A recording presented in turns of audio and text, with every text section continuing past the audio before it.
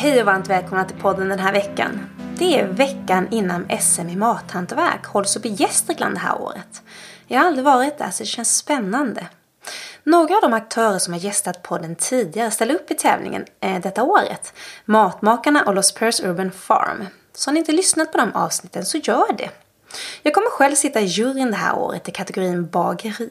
Och eftersom jag kommer spendera 3 dagar där uppe så kommer jag också spela in avsnitt med några av de som ska tävla det här året. I dagens avsnitt dock är det fokus på stadsodling. Igen!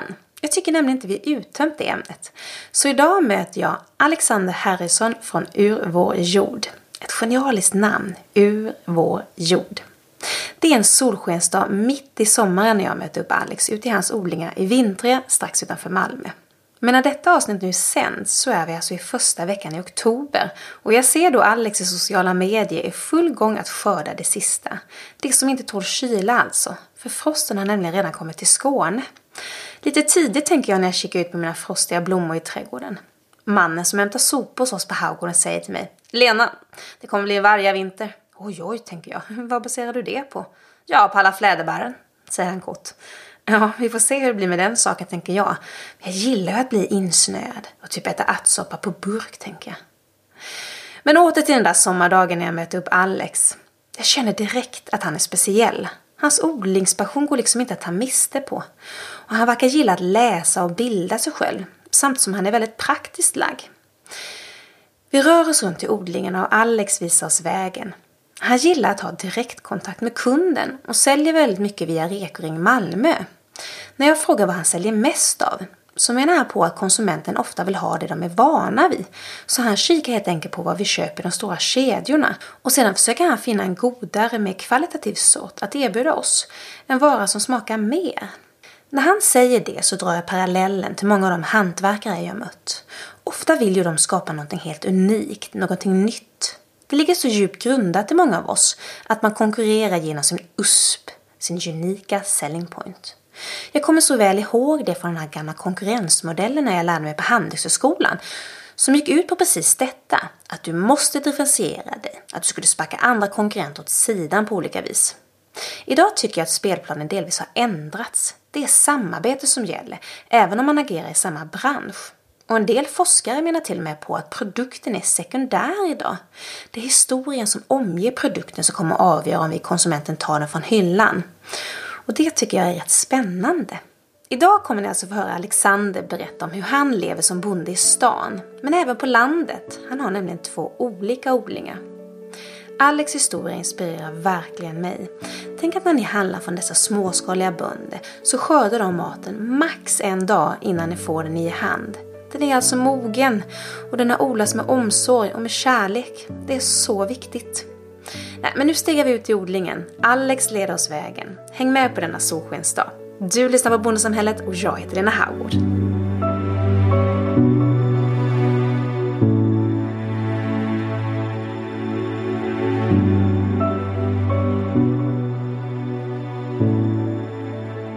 Du, Alexander, varmt välkommen till Bondesamhället. Tack så hemskt mycket.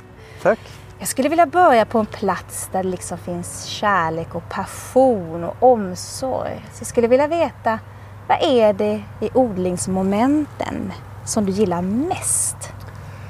Så det jag tycker om mest egentligen, det är ju liksom helheten. Att det är så många olika delar.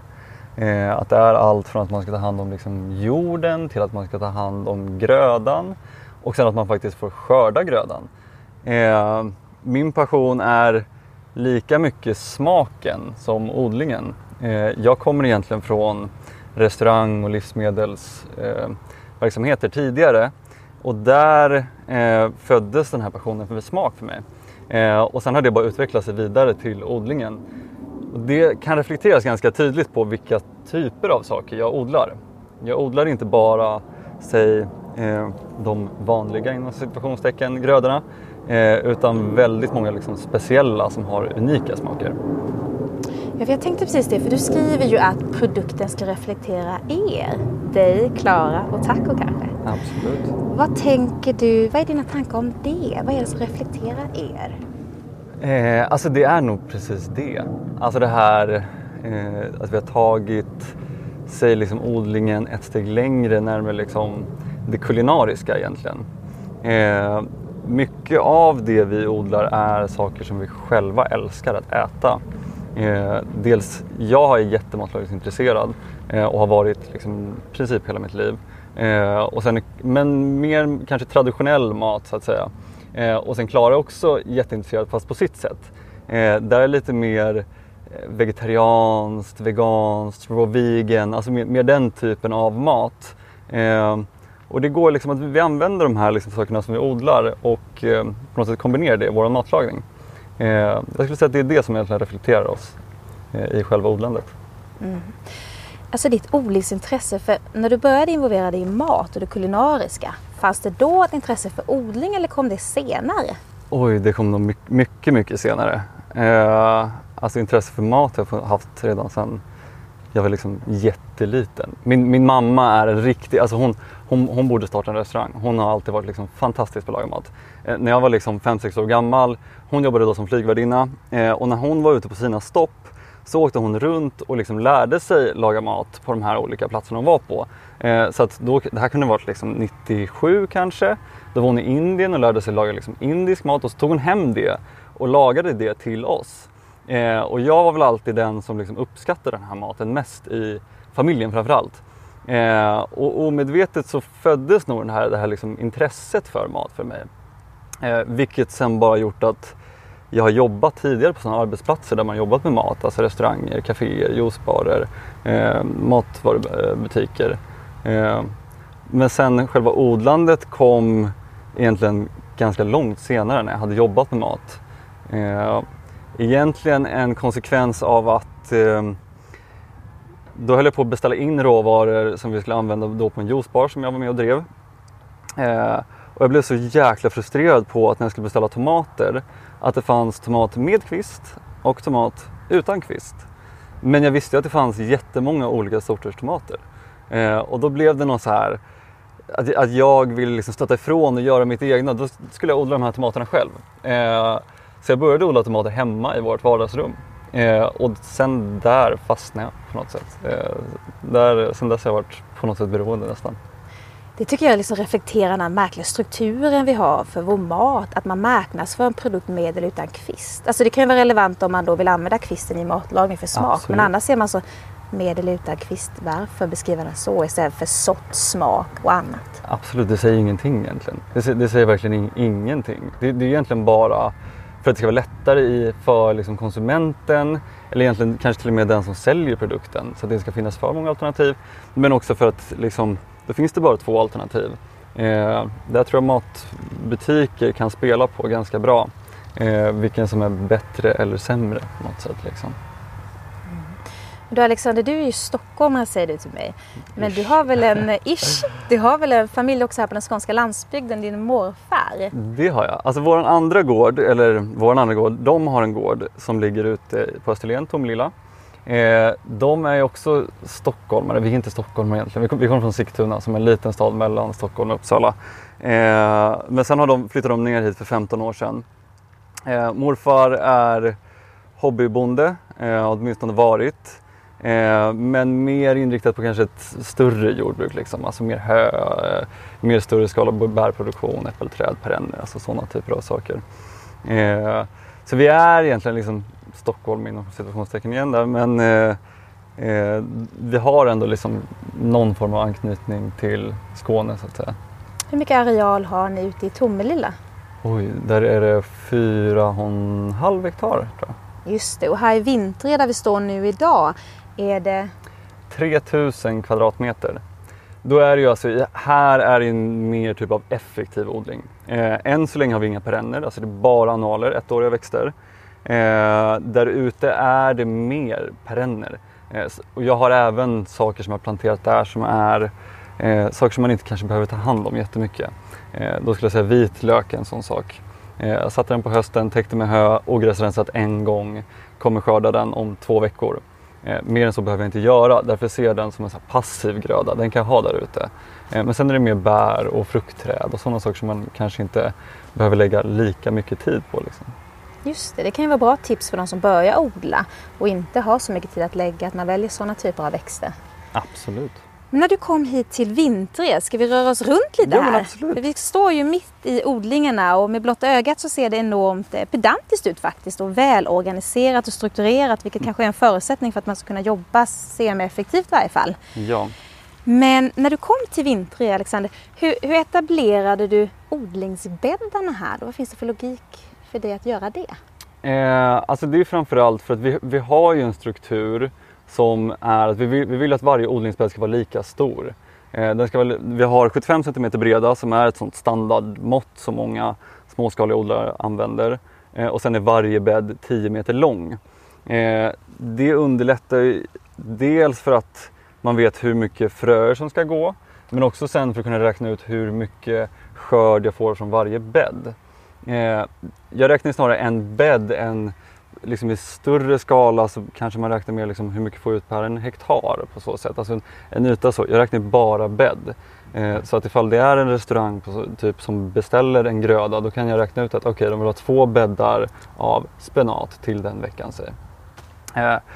Det är jätteviktigt att man har det. Och det är också för att vi använder väldigt mycket duk och nät. Just för att vi är inte ekologiskt certifierade, men vi odlar säg ekologiskt, skulle säga permakulturellt och biodynamiskt för den delen. Men då måste man ha nät till vissa grödor åtminstone. Sen använder vi också väldigt mycket duk. Duk för att kväva ogräs. Och egentligen om vi nu vill ha liksom ett par bäddar passiva under en kort period, så kan vi lägga duken där tills vi väl vill så någonting direkt. Just det. Du beskriver odlingen med 3 ord: biodynamiskt, permakultur och ekologiskt. För den lyssnare som inte vet vad de här sakerna betyder, hur skulle du beskriva permakultur till att börja med? Permakultur skulle jag säga, det handlar mer om liksom hela kretsloppet. I permakultur kan man egentligen, det är både liksom ganska konkreta värden men också ganska mjuka värden. Det kan vara sådana saker i också vad man liksom får ut av det, hur det ser ut. Men mycket är också sådana saker som samla vatten, använda hö, alltså täckodling, sådana typer av saker. Dragväxter, dels för att få dit pollinerare, men också predatoriska insekter. Det finns jättemycket inom permakultur, men ungefär så. Biodynamiskt ser jag mer som, det är lite av de delarna, men också mycket mer att man producerar sin egen näring. Att man verkligen sluter kretsloppet på ett ännu bättre sätt. Och vi är inte helt och hållet av någonting. Alltså verkligen inte. Utan vi plockar det som, eller jag plockar det som jag tycker funkar för oss. Och framförallt det som funkar för liksom, naturen så att säga. Ja. När du säger predatoriska insekter, vad betyder det? Det är alltså en insekt som äter en annan insekt. Till exempel så är bladlöss en väldigt typisk liksom, invasiv insekt som kan göra att en skörd går helt fel. Då vill man få dit nyckelpigor. Nyckelpigor äter ju väldigt mycket bladlöss, men nyckelpigslarverna äter supermycket bladlöss. Och det är så där man försöker jobba med diverse olika för att få den här balansen. Vi vill inte bli helt av med något utav det egentligen. För det ska vara där, det är en del av naturen. Men det är den här balansen att ha både predatoriska och andra insekter som äter dem då. Just det, och är det där du talar om dragörter eller växter? Som Dragväxter, precis. Eller örter, men man brukar kalla det för dragväxter. De kan då locka till sig olika typer av insekter? Precis, säg typ nyckelpiga. Alltså. Mm. Och när man talar ekologiskt, nu är inte ni certifierade, vad tänker du runt ekologi? Vad betyder det för dig? Alltså ekologi, om man säger bara så tänker jag mer kretslopp om någonting. Det ekologiska, om man tar med liksom det faktiska ekologiska, det som det betyder i ett ekologiskt certifikat, så att säga, ekologisk odling, då handlar det mer om att man inte får använda kemiska liksom, medel, sådana typer av saker. Och det är verkligen, det skulle vi aldrig någonsin göra. Man kan förstå ibland när det är ett hårt år där liksom, men dels att man behöver få näring väldigt fort, eller alternativt att man får någon insekt som liksom håller på att äta upp en hel bädd. Då kan man förstå varför det finns konventionella odlare. För det är ett väldigt enkelt sätt att bli av med både ogräs och insekter. Men det är ett enkelt sätt och det är inte det vi försöker jobba med. Det var som jag sa till dig här tidigare, att naturen och liksom omgivningen och vår egna lilla mikroflora, det är någonting som vi bygger. Det är någonting som tar väldigt lång tid. Vi är ju inte sådana som människor idag, men det tar tid. Naturen behöver ta sin tid för att liksom bygga den här mångfalden och biologin, eller ekologin för den delen. Just det.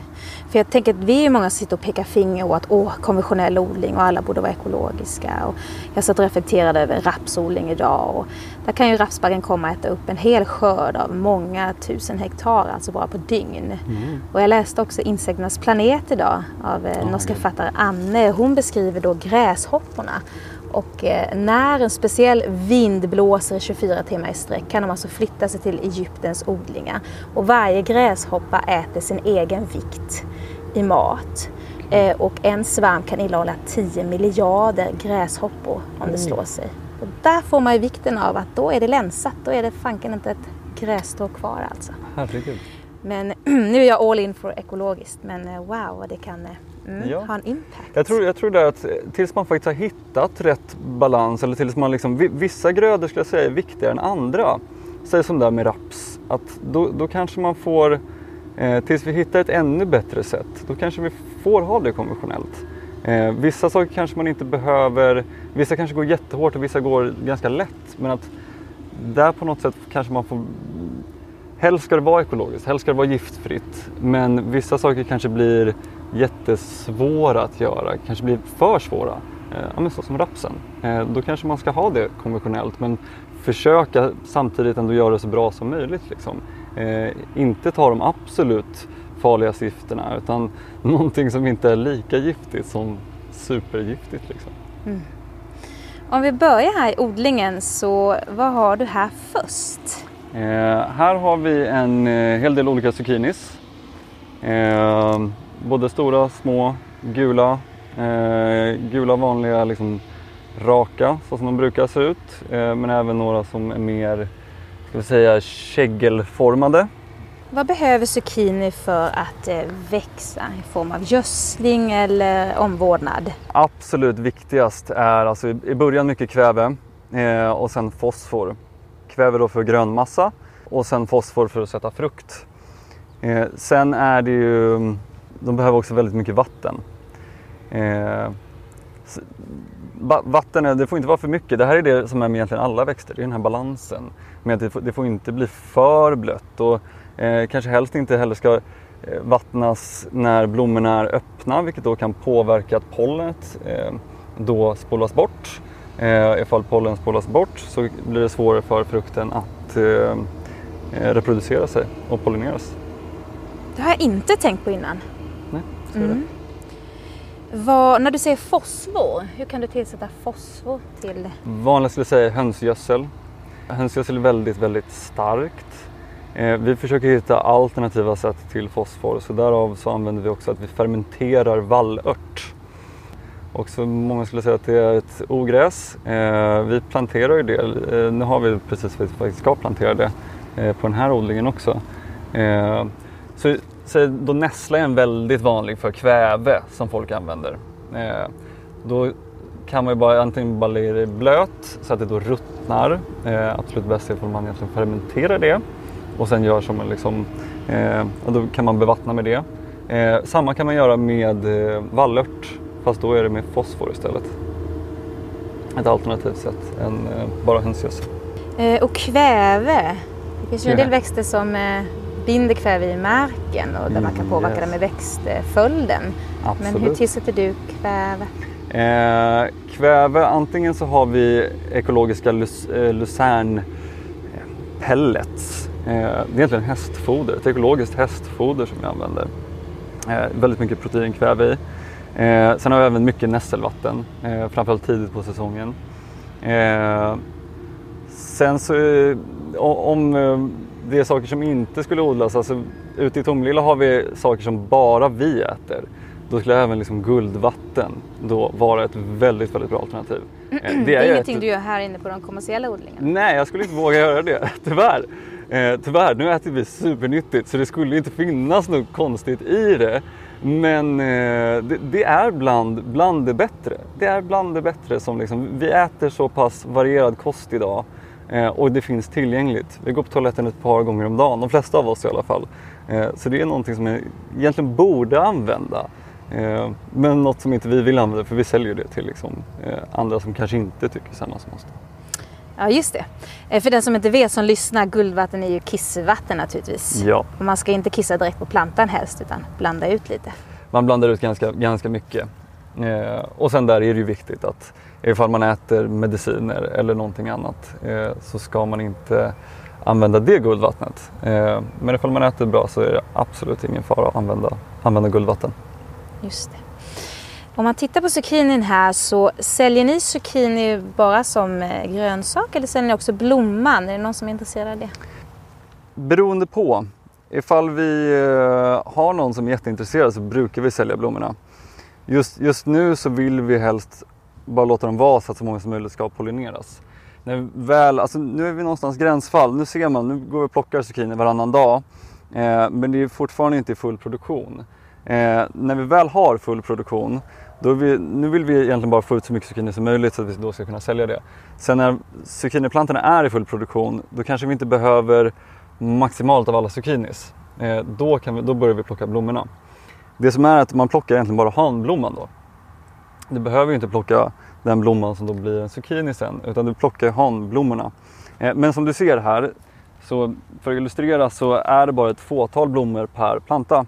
Och de som är hanblommor, de sticker upp med en liten skälk och sen så kommer en blomma efter. Och honblommor så är det en liten zucchini. Och sen längst ut på zucchinin, eller längst ner på zucchinin, så är det även en blomma där. Så de två ska då pollinera sig, hanblomman och honblomman, för att få en zucchini. Hur går det till på zucchinin, pollineringen?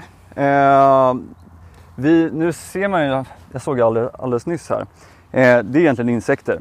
Det är mycket bin, här har vi ett bi till exempel. Det är mycket bin och humlor som vi har här omkring som gör det åt oss. Man kan ju även handpollinera, men det är ingenting vi vill hålla på med för att det är så pass mycket tid och energi att lägga ner på en sån typ av arbetsuppgift. När sätter du zucchiniplantan på våren där? Det är lite beroende på hur våren har sett ut.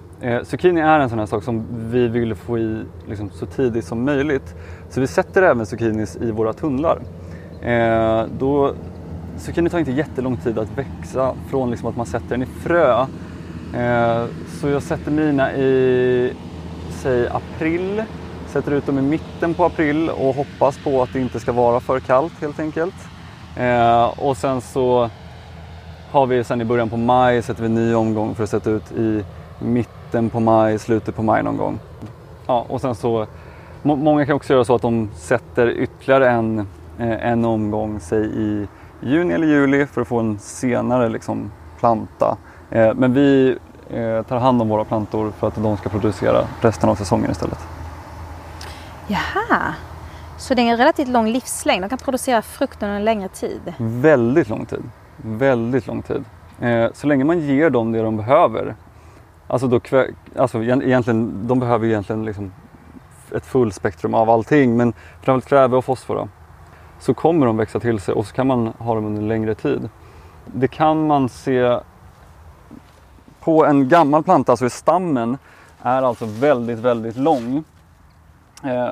Så det den gör är att från när man sätter den, då är den kanske bara 5 cm hög. Det kommer ut ett par blad. Det börjar komma olika blommor senare. Och sen så sätter den frukt. Och sen så fortsätter den så hela tiden. Så i början kanske stammen är 5 cm. I slutet av säsongen så kan den snarare vara 50 cm. Att den växer, alltså den är ju besläktad med pumpa. Så ifall man vet hur en pumpa ser ut långt in på säsongen så kan man tänka sig ungefär hur en zucchiniplanta kommer att se ut. De här zucchiniplantorna håller sig ju ganska kompakta och vad ska jag säga, så nästan som en cirkel i formen. Om man tänker en pumpa, den känns ju mer, i alla fall som jag kan jämföra, invasiv. Alltså den kan ju ta över 2 bäddar, alltså den är bara flyger iväg. Verkligen. Alltså den skickar ut som, liksom, vad ska man kalla det? Jag ska kalla det liksom armar eller liksom, som kan gå väldigt, väldigt långt. Ifall man ger en pumpa tillräckligt med kärlek och mat, då kan den bli alltså hur stor som helst. Vi hade några i Tomelilla förra året som vi tog hand om riktigt bra, och där var liksom från där vi hade satt den så kunde pumper 6-7 meter bort. Så de kan växa otroligt fort och mycket ifall man tar hand om dem. Vad tänker du är en bra eller normal avkastning per planta av zucchini? Oj, det vågar jag nästan inte svara på ifall jag ska vara helt ärlig. Vi odlar så pass många olika sorters zucchini. Alltså jag gör det med det mesta av grönsakerna jag har. Så provar jag jättemånga olika sorter för att hitta de som ska passa liksom oss bäst. Så bara här har vi 5 olika sorters zucchini. Sen har vi 3 sorter till i ena tunneln och en annan sort i en annan tunnel. Och sen tror jag att vi har ännu fler som inte ens har satt ännu. Så vi brukar ha liksom mellan 5 och 10 olika sorter, och där är det ju, avkastningen är olika på olika plantor. Och samma där om man ska säga kilo eller styck. Vi har några som är jättesmå, små runda, som egentligen kanske inte producerar liksom lika mycket i kilo, men producerar flera stycken. Och vissa ska ju bli lite större, och där kan du få liksom en zucchini som väger säg 500 gram. Och den är fortfarande ätbar. Den kan bli ännu större, kan fortfarande äta den, men för att hålla bra kvalitet. Men det kanske säger en del av din filosofi om att odla. Det kanske inte är maximal avkastning som är fokus, utan är det också experimenterande och smak som är viktigt? Absolut. Alltså det är den här kombinationen. Med tanke på att vi ändå är, liksom, vi är ett företag, så måste vi få avkastning för att få det att gå runt. Men ifall det bara hade varit det, hade jag inte hållit på med det här. För mig är smak och liksom, helheten med att experimentera, hitta olika sorter, och liksom, det är det som gör att det här är så fantastiskt.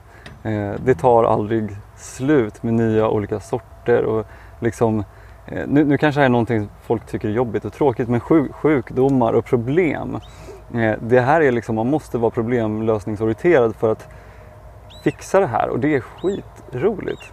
Ibland väldigt, väldigt tråkigt, men i det stora hela jättekul. Kan du ge exempel på någon utmaning ni har haft den här säsongen där du har behövt lösa och tänka, fanken, här måste jag tänka efter, hur ska vi lösa det här? Där har vi just nu vårt största problem. Det är fåglar som flyger in i våra tomattunnlar och pickar sönder tomaterna. Det är inte ens att de äter upp hela tomaterna, utan de kan gå och picka ett par gånger på en tomat och sen så går de vidare till nästa. Och nu har vi inte sådana tunnlar som man liksom egentligen kan stänga igen med nät på sidorna. Så där blir det att vi har satt upp nu ett temporärt nät på ena sidan för att den ska kunna få lite ventilation på varma kvällar och nätter.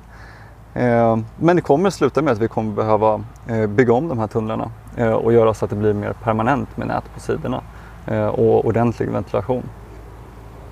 Mycket sånt är det, egentligen hela tiden. Och just för att det här också är det är en ny yta, så är den väldigt annorlunda jämfört med de 2 tidigare jag har startat tidigare år. Så för att ge en liten bakgrundshistoria på det, så för 2 år sedan så startade jag upp, eller då påbörjade jag liksom min odlingskarriär ute i Tomelilla och gjorde mer, där odlade jag egentligen då det som jag gör här, alltså mer annualer, sånt man behöver ta hand om mer. Sen så kände jag att jag ville bo i Malmö stad, så då flyttade vi tillbaka till Malmö och sen så började jag odla i Skrävlinge. Där fanns det andra problem, till exempel råttor. Vi hade ett jättestort problem med råttor. Det är liksom närmare in mot staden, så det är egentligen inte jättekonstigt. Kaniner var också ett jättestort problem. Och sen har vi flyttat ut hit och här har det varit mycket mer fåglar. Sen är det andra liksom faktorer som påverkar också, så som att här ute blåser det extremt mycket. När det väl blåser så känns det nästan som orkan här ute. Vad tänker du med blåsten? Hur kan den vara problematisk? Är det att det blir kyligare mikroklimat eller är det att den blåser sönder plantor och välter eller vad? Om det blåser för mycket då kommer plantan inte att... Då kommer den snarare att behöva liksom få en stam som ska vara liksom hårdare och kraftigare så att den ska kunna hantera vinden så att den inte går av. Visst att plantor kan gå av men ofta så blir de väldigt mycket mindre, väldigt mycket kortare. Och det vill vi nödvändigtvis inte, utan vi vill att de ska bli väldigt stora och liksom inte bara behöva fokusera på att bli starka, det måste de också bli. Men den här kombinationen av att de inte ska bli för hårda och inte för gängliga. Det är ena problemet. Det andra problemet är att vi jobbar väldigt mycket med dukar. Och när det blåser så kan de här dukarna yra omkring hur som helst. Och det blir en jättemycket extra jobb. Och det går framförallt inte att göra det när man är själv. Man måste vara 2 personer i så fall när det blåser för att hantera just det. Om man tänker den här arealen ni har här i Vintrö idag, är det du och Klara som arbetar här eller är ni fler? Behövs det mer arbetskraft för att ta hand om den här odlingen? Just nu är det jag och Klara. Egentligen är det bara jag ska vara helt ärlig. Klara är mer, hon har mer hand om, alltså hon studerar social media och marknadsföring. Så hon har hand mycket om sociala kanalerna och egentligen sånt som har med dator och det att göra. Så att jag får fokusera på det här ute. Nu står Klara ute i trädgården med en pendelhacka och det är inte jättevanligt att se det. Men det är nästan att jag blir lite glad. Jag är precis och tänkt så här, snygg hon har typ jeans och sånt på sig. Jag bara, hur kan hon liksom krypa runt i dem? Ja, jag brukar säga det också. Hon brukar ha schyssta kläder på sig. Väldigt så snygga kläder på sig. Nej, men man behöver egentligen vara fler. Framförallt första säsongen. Trycket på ogräs är extremt här. Det är helt otroligt. Och det finns alla olika typer av ogräs. Och de värsta. Nu trodde jag att jag klarade mig från kvickrot som jag varit med om tidigare. Men såg precis att det börjar också komma upp. Det vi inte har är väl kanske kirskål. Men det är extremt mycket tistel och kamomill som verkligen tar över allt tillsammans. Jag kom ju här och tyckte kamomillen ser ganska magisk ut. Och den luktar ju nektar. Det är liksom som att man tänker att det är ett honungslandskap här. Det är vackert men den tar över Ja. På tal om ogräs så pratade jag med Mette Hellback som är kvinnan bakom Steadstead in the Woods uppe i Halland. Och vi pratade då att hon säger då, hon har skapat det här Unnaryds apotek och tänker då runt ogräs som någonting som kallar på vår uppmärksamhet. Kanske borde vi bara se det. Det sticker ju upp och har en enorm livskraft och kommer om igen. Lite så som vi själv kanske fokuserar i vår självutveckling, ge inte upp. Så kanske borde vi ge det mer kärlek och ta hand om det mer. Och sen så pratade jag med John Taylor innanför Malmö Slottsträdgård och han menar på att, jag sa varför har du fått så dåligt rykte?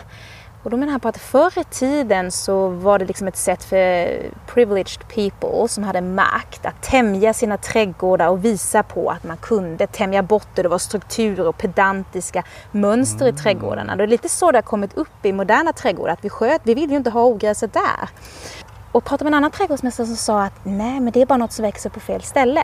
Precis. Men vad tänker du om ogräs? Alltså det är alla de sakerna egentligen. Men framförallt det är någonting, ogräs är ju någonting som växer på fel ställe. Det som blir med ogräs det är ju att det kan konkurrera med den grödan som jag vill ha på just den platsen. Det kan ta näring men det kan också vara faktiskt i vägen.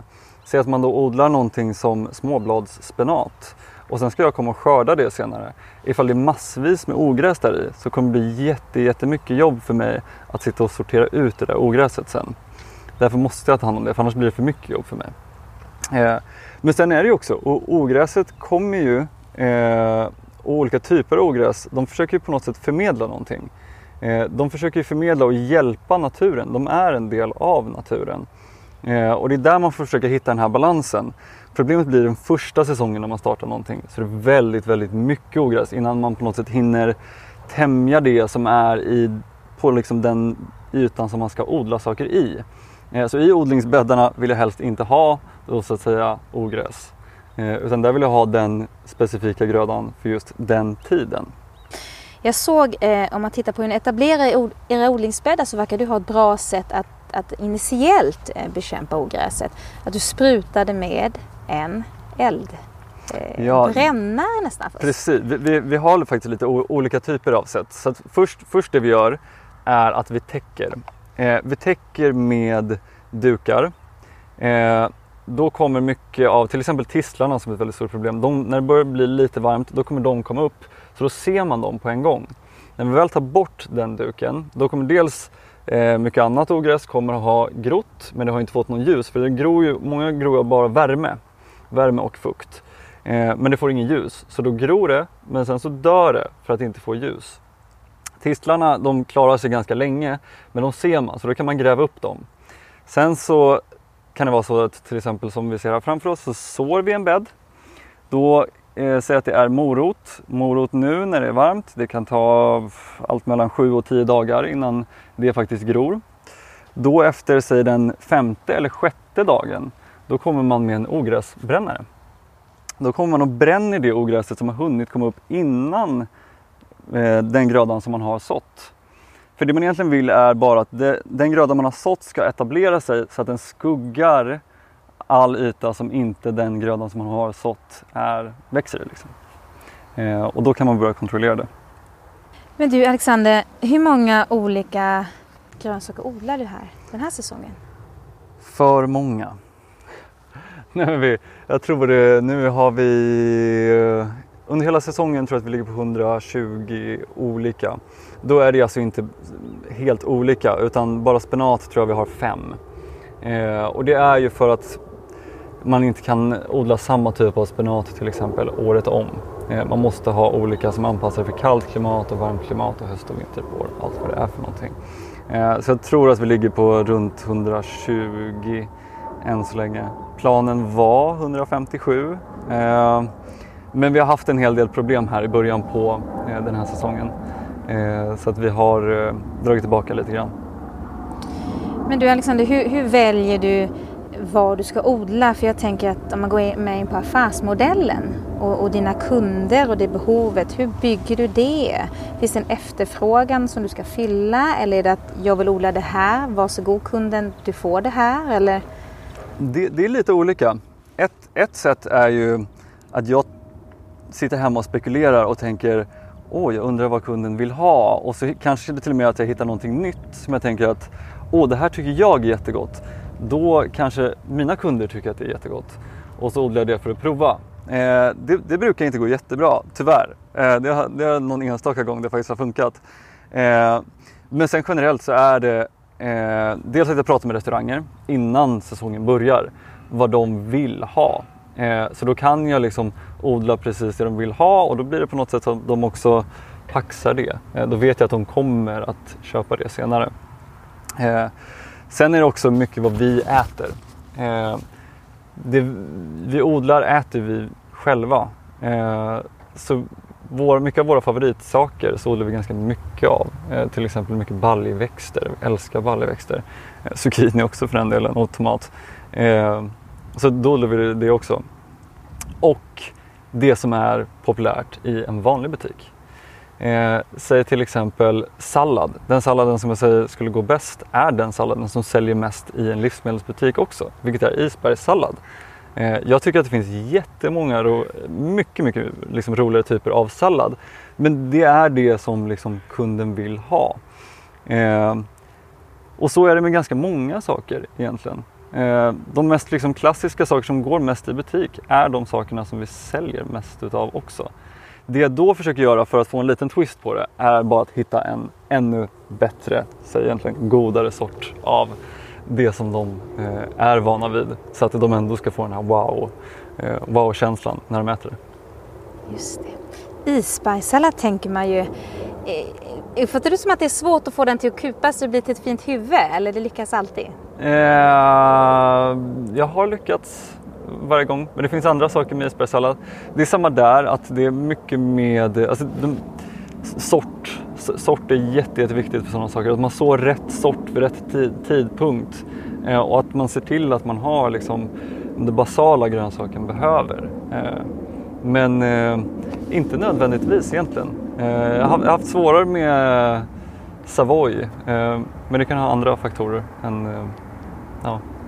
Men just det, för jag kan tänka att många hobbyodlare som odlar hemma kanske bara tar en fröpåse från där de är i sin blomsterhandel eller så. Kanske inte tänker så mycket faktiskt att det här är en sort som passar till exakt den här odlingstiden. Det är så jätteviktigt. det är kanske därför man uppfattar att det är lite omöjligt ibland. Absolut. Alla vi som odlar här ute och liksom vi lägger extremt mycket tid i frökataloger. Kanske för mycket tid. Men mycket är också för att man då ska lära sig den sorten och typen. Det är jätteviktigt. Jag vet inte hur många jag har pratat med som har haft problem med spenat.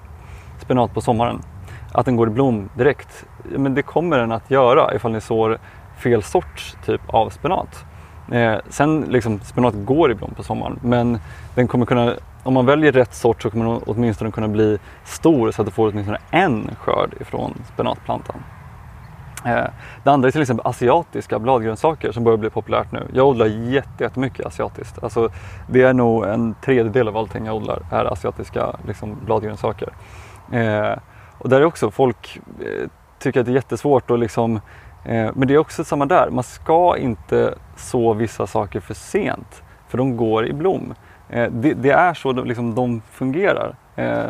Det är en sån typ av grönsak som ska odlas, många av dem i alla fall, under liksom ett svalare, kallare klimat och helst under hösten. Ja, för att jag odlar en del av dem hemma och är inte så fascinerad egentligen. Vem köper de här asiatiska bladgrönsakerna? Blandat. Jag har ett ganska nära samarbete med en nudelbar som ligger nere i Salahallen, Pinkhead Nudelbar. De har jag varit med sen jag började. Så jag har varit jättenära med dem. De är fantastiska. Det började väl egentligen med att jag var där åt och just det här fick den här wow-upplevelsen med smak. Och så började jag prata med dem och så introducerade de mig till massor med grönsaker som jag inte visste vad det var. Och då ville jag börja med det. Men jag gjorde exakt samma fel som alla gör. För det här var i juni. Så det första jag gjorde när jag kom hem, jag beställde hem fröpåsar. Och så började jag så det och allting gick i blom. Så jag fick i princip ingen skörd. Ja. För varför är blomningen, vad ska man säga, så negativ? Finns det något positivt med blomningen? Det finns det absolut. Alltså, om man tar det liksom, det är olika stadier egentligen skulle jag säga. Alltså, det finns alltid någonting egentligen positivt med att det blir en blomma skulle jag säga. För liksom egentligen, men ekosystemet, ju fler blommor ju bättre i princip. Men det jag skulle säga, det är egentligen stadier på hur långt den har gått i blom.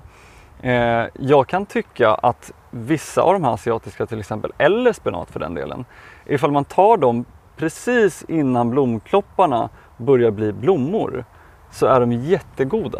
Men det är att du får ju inte då spenatblad utan du får en spenatskälk. Men det är en annan typ av grönsak men som är jättegod. Så kan du göra med alla de här pak choi, serapta, med alla de olika typer av senapsbladen och sådana saker.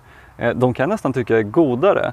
Men i det stora hela så får du en mindre skörd och kanske inte det som du hade tänkt att du skulle få när du planterade. Alltså nu står ju allting här i vad det ser ut som full fröjd och att det verkligen prunkar. Men när säsongen börjar gå, hur ser du på ditt odlingsår? När börjar ditt odlingsår? Jag skulle säga att jag börjar i februari redan. I februari börjar jag framförallt med planeringen. Det är lite redan innan, men då börjar jag liksom på riktigt med planering allting.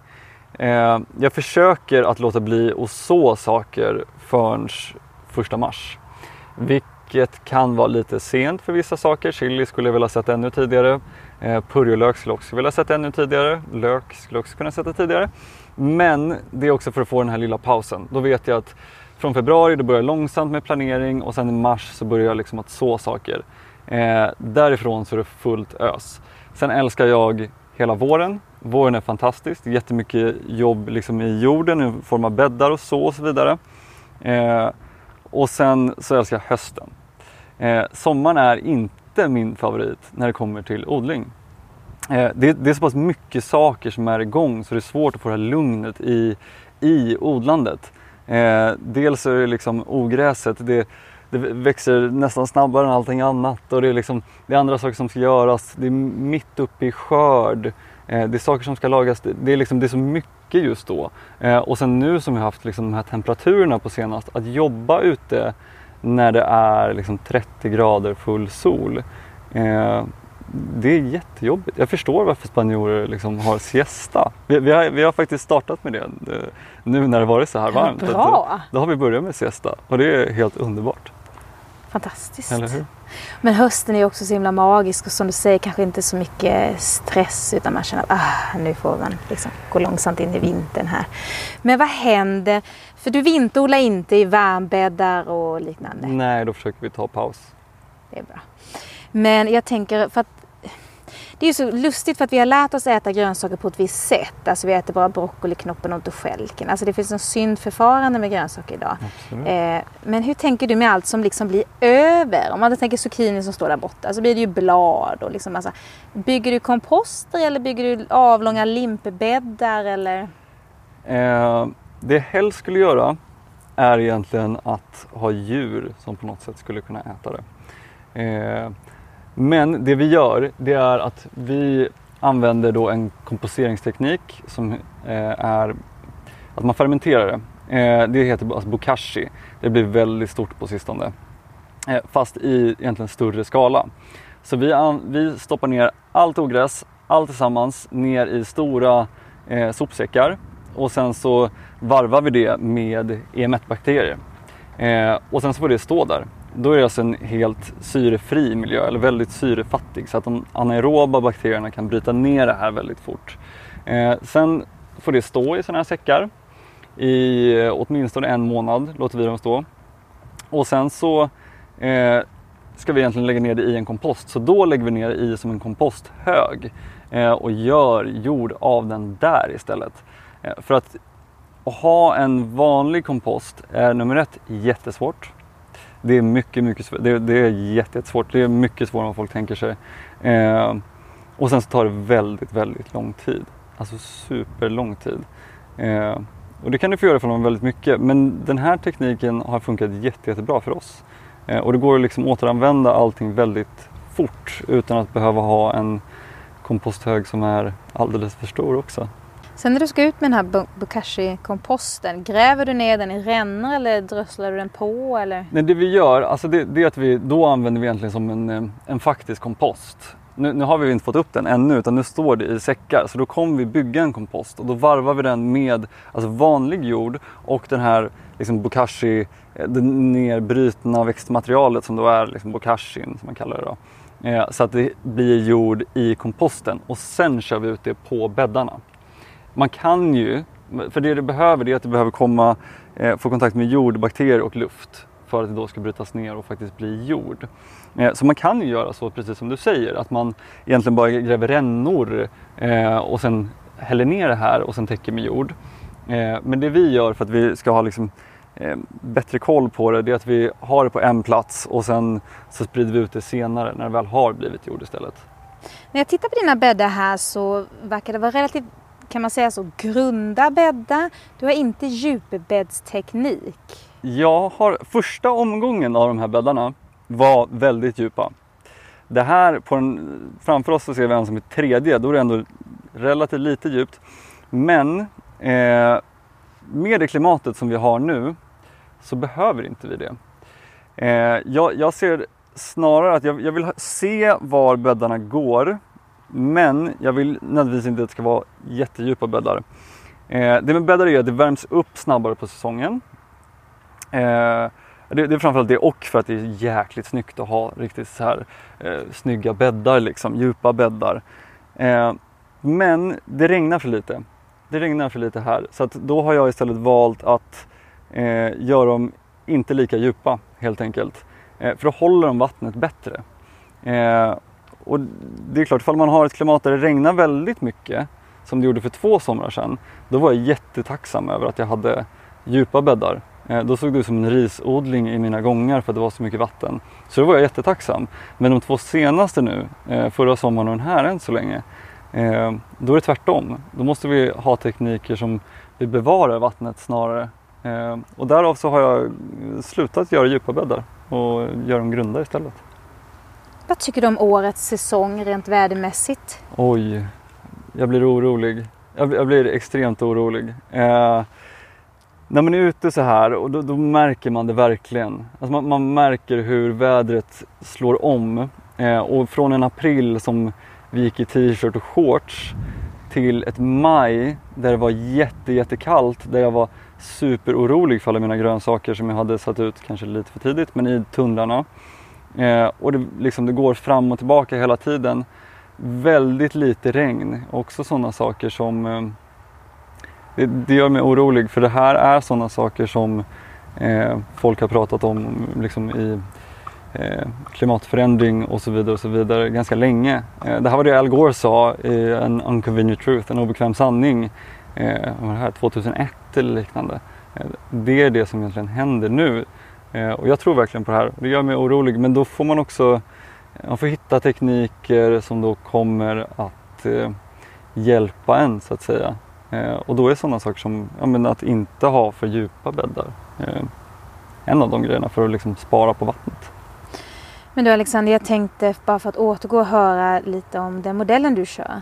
Vilka är dina kunder? Det är både restauranger men det är också privatpersoner. Kan du berätta lite om hur du levererar ut till privatpersoner? Absolut. Det mesta är via Rekoring. Rekoring vet väl de flesta vad det är idag. Men det är alltså via Facebook, en grupp på Facebook där vi producenter, massor med olika, lägger ut för varje vecka det vi har till försäljning. Där får kunder sen gå in och kommentera och beställa. Och sen en gång i veckan så har man en utlämningsplats med samma plats, samma tid. Vi har ju Rekoring Malmö just nu bara. Och då är det varje torsdag mellan 5:30 och 6:30. Där säljer vi jättemycket. Men nu har vi även satt upp på nära centralstationen så finns ett café som heter In the Pink. Ligger bredvid Stenugnsbageriet, Sankt Jakobs. Så där har vi börjat köra utlämningar varje onsdag. Och det är för att folk som pendlar inte ska behöva ta sig ända till den här utlämningsplatsen som är borta vid kommandanthuset, vid fiskeboden där. Så att de ska lättare bara plocka upp sin påse. Och det är någonting som vi sakta men säkert försöker bygga på. Vi vill att det ska komma in fler producenter och att vi ska för det vi vill är sprida den här informationen. Det är därför jag älskar att sälja till privatpersoner. För att kunna sprida den här informationen, att jag direkt som producent ska kunna prata med min konsument och faktiskt få dem att förstå varför kostar också, för det är en stor del, varför kostar mina grönsaker mer än i butik? Och det finns en väldigt bra anledning till det. Och då kan jag beskriva det och de förstår det då. Och det är egentligen så jag vill jobba. Kan du beskriva för lyssnarna varför det är så? Dels är det ju att vi skördar saker max en dag innan utlämning. Det finns inte på många andra ställen. Det är små producenter är de enda som har tid att göra det. Och det gör då att jag har massvis med kunder som till exempel har handlat någonting, säg småbladsspenat, för det har hänt jättemånga gånger just med småbladsspenat. De åker iväg över helgen och sen så är de jätteoroliga att det ska vara dåligt när de kommer hem. Och sen så när de kommer hem så är det fortfarande jättebra kvalitet. Och sen så har de en vecka till och det är fortfarande bra kvalitet. Och det är inte jättekonstigt egentligen, för att den spenaten vi köper, i majoriteten av den kommer från Spanien. Då är det 2 veckor från att den skördas till att den kommer till butik och vi köper den. Och från att man då har skördat en planta, en växt, så kommer den börja brytas ner, för den får inte ny energi. Så den kommer brytas ner och därför kommer den bli dåligt mycket snabbare. Det här är också att näring försvinner också när den håller på att brytas ner. Men sen är det också sådana saker som vi jobbar mycket med och försöker tillsätta väldigt mycket näring i vår odling. Näring, så har jag i alla fall uppfattat det, både från egen erfarenhet och sånt som jag har läst, att det får mer smak ifall det är mer näring.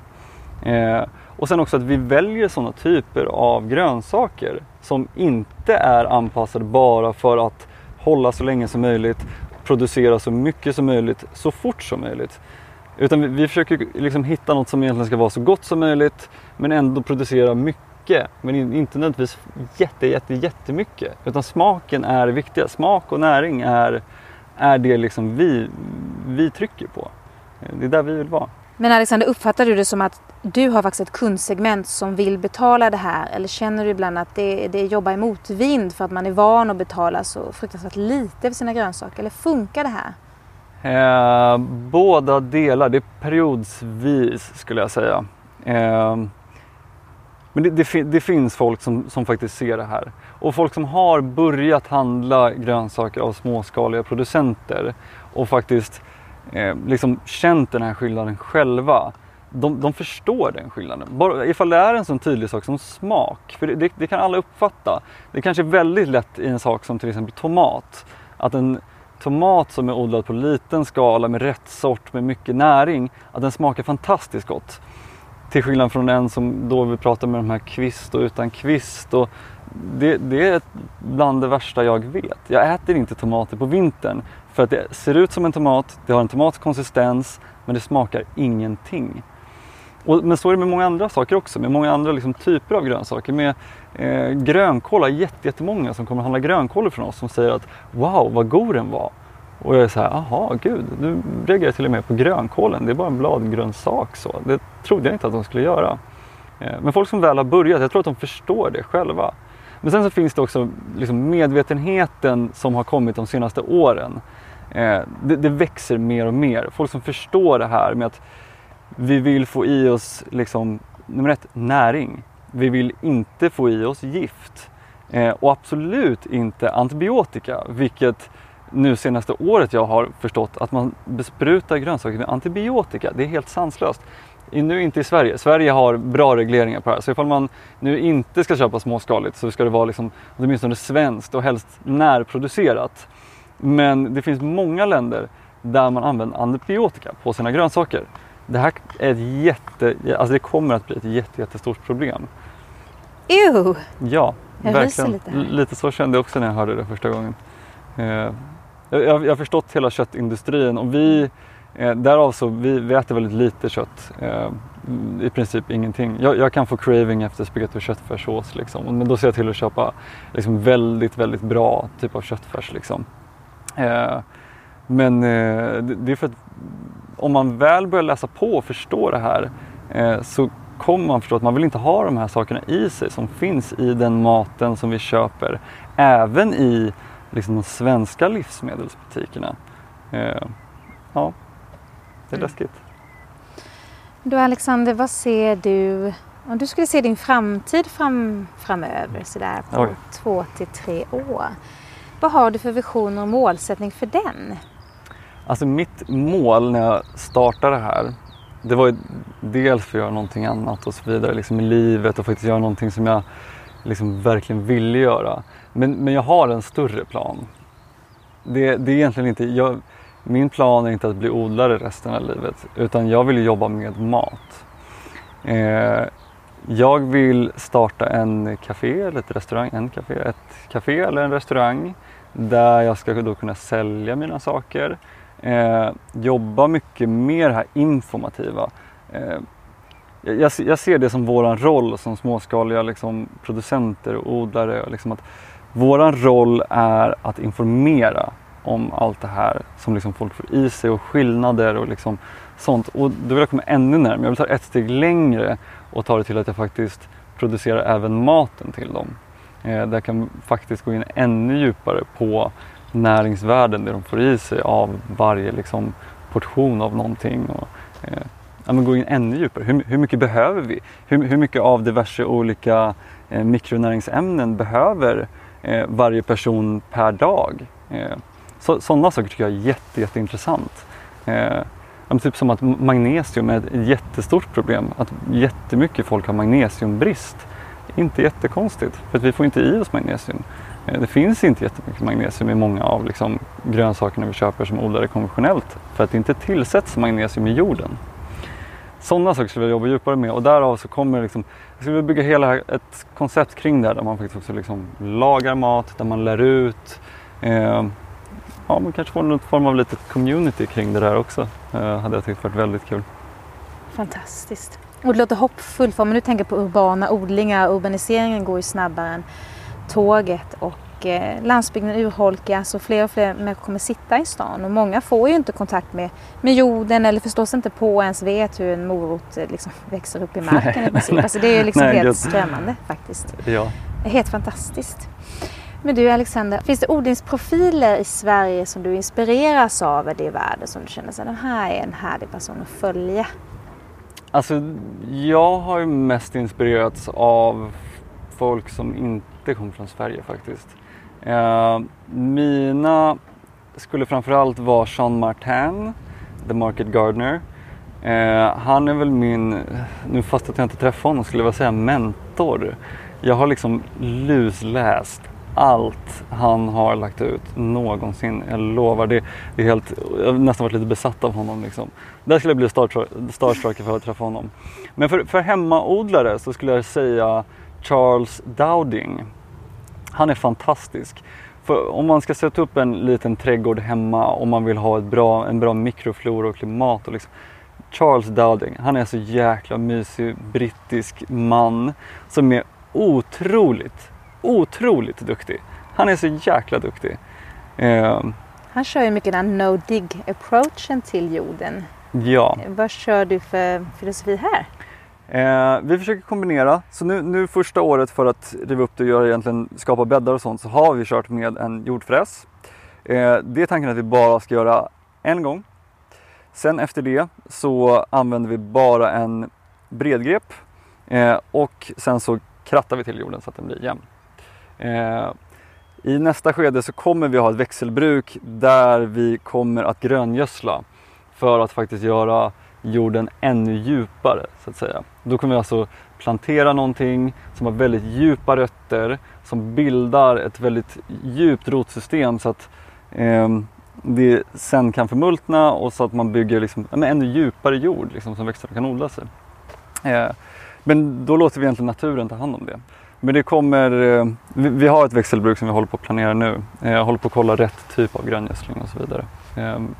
Men helst vill vi att sånt ska ta hand om sig själv. Vi skulle vilja ha no-dig, men vi har insett att det blir nästan för mycket jobb för oss när vi ska ha det på den här skalan tyvärr. Alexander, för en sista fråga här.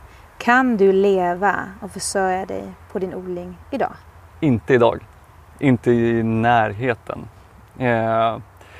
Det som är idag, det är att vi har precis som många nystartade företag. Det är egentligen där det handlar om. Att det krävs väldigt stora liksom, grundinvesteringar för att få det att funka så som man vill. Så att i början så är det jättesvårt. Alltså så här när jag har varit med och startat restauranger och kafén också så har det varit så.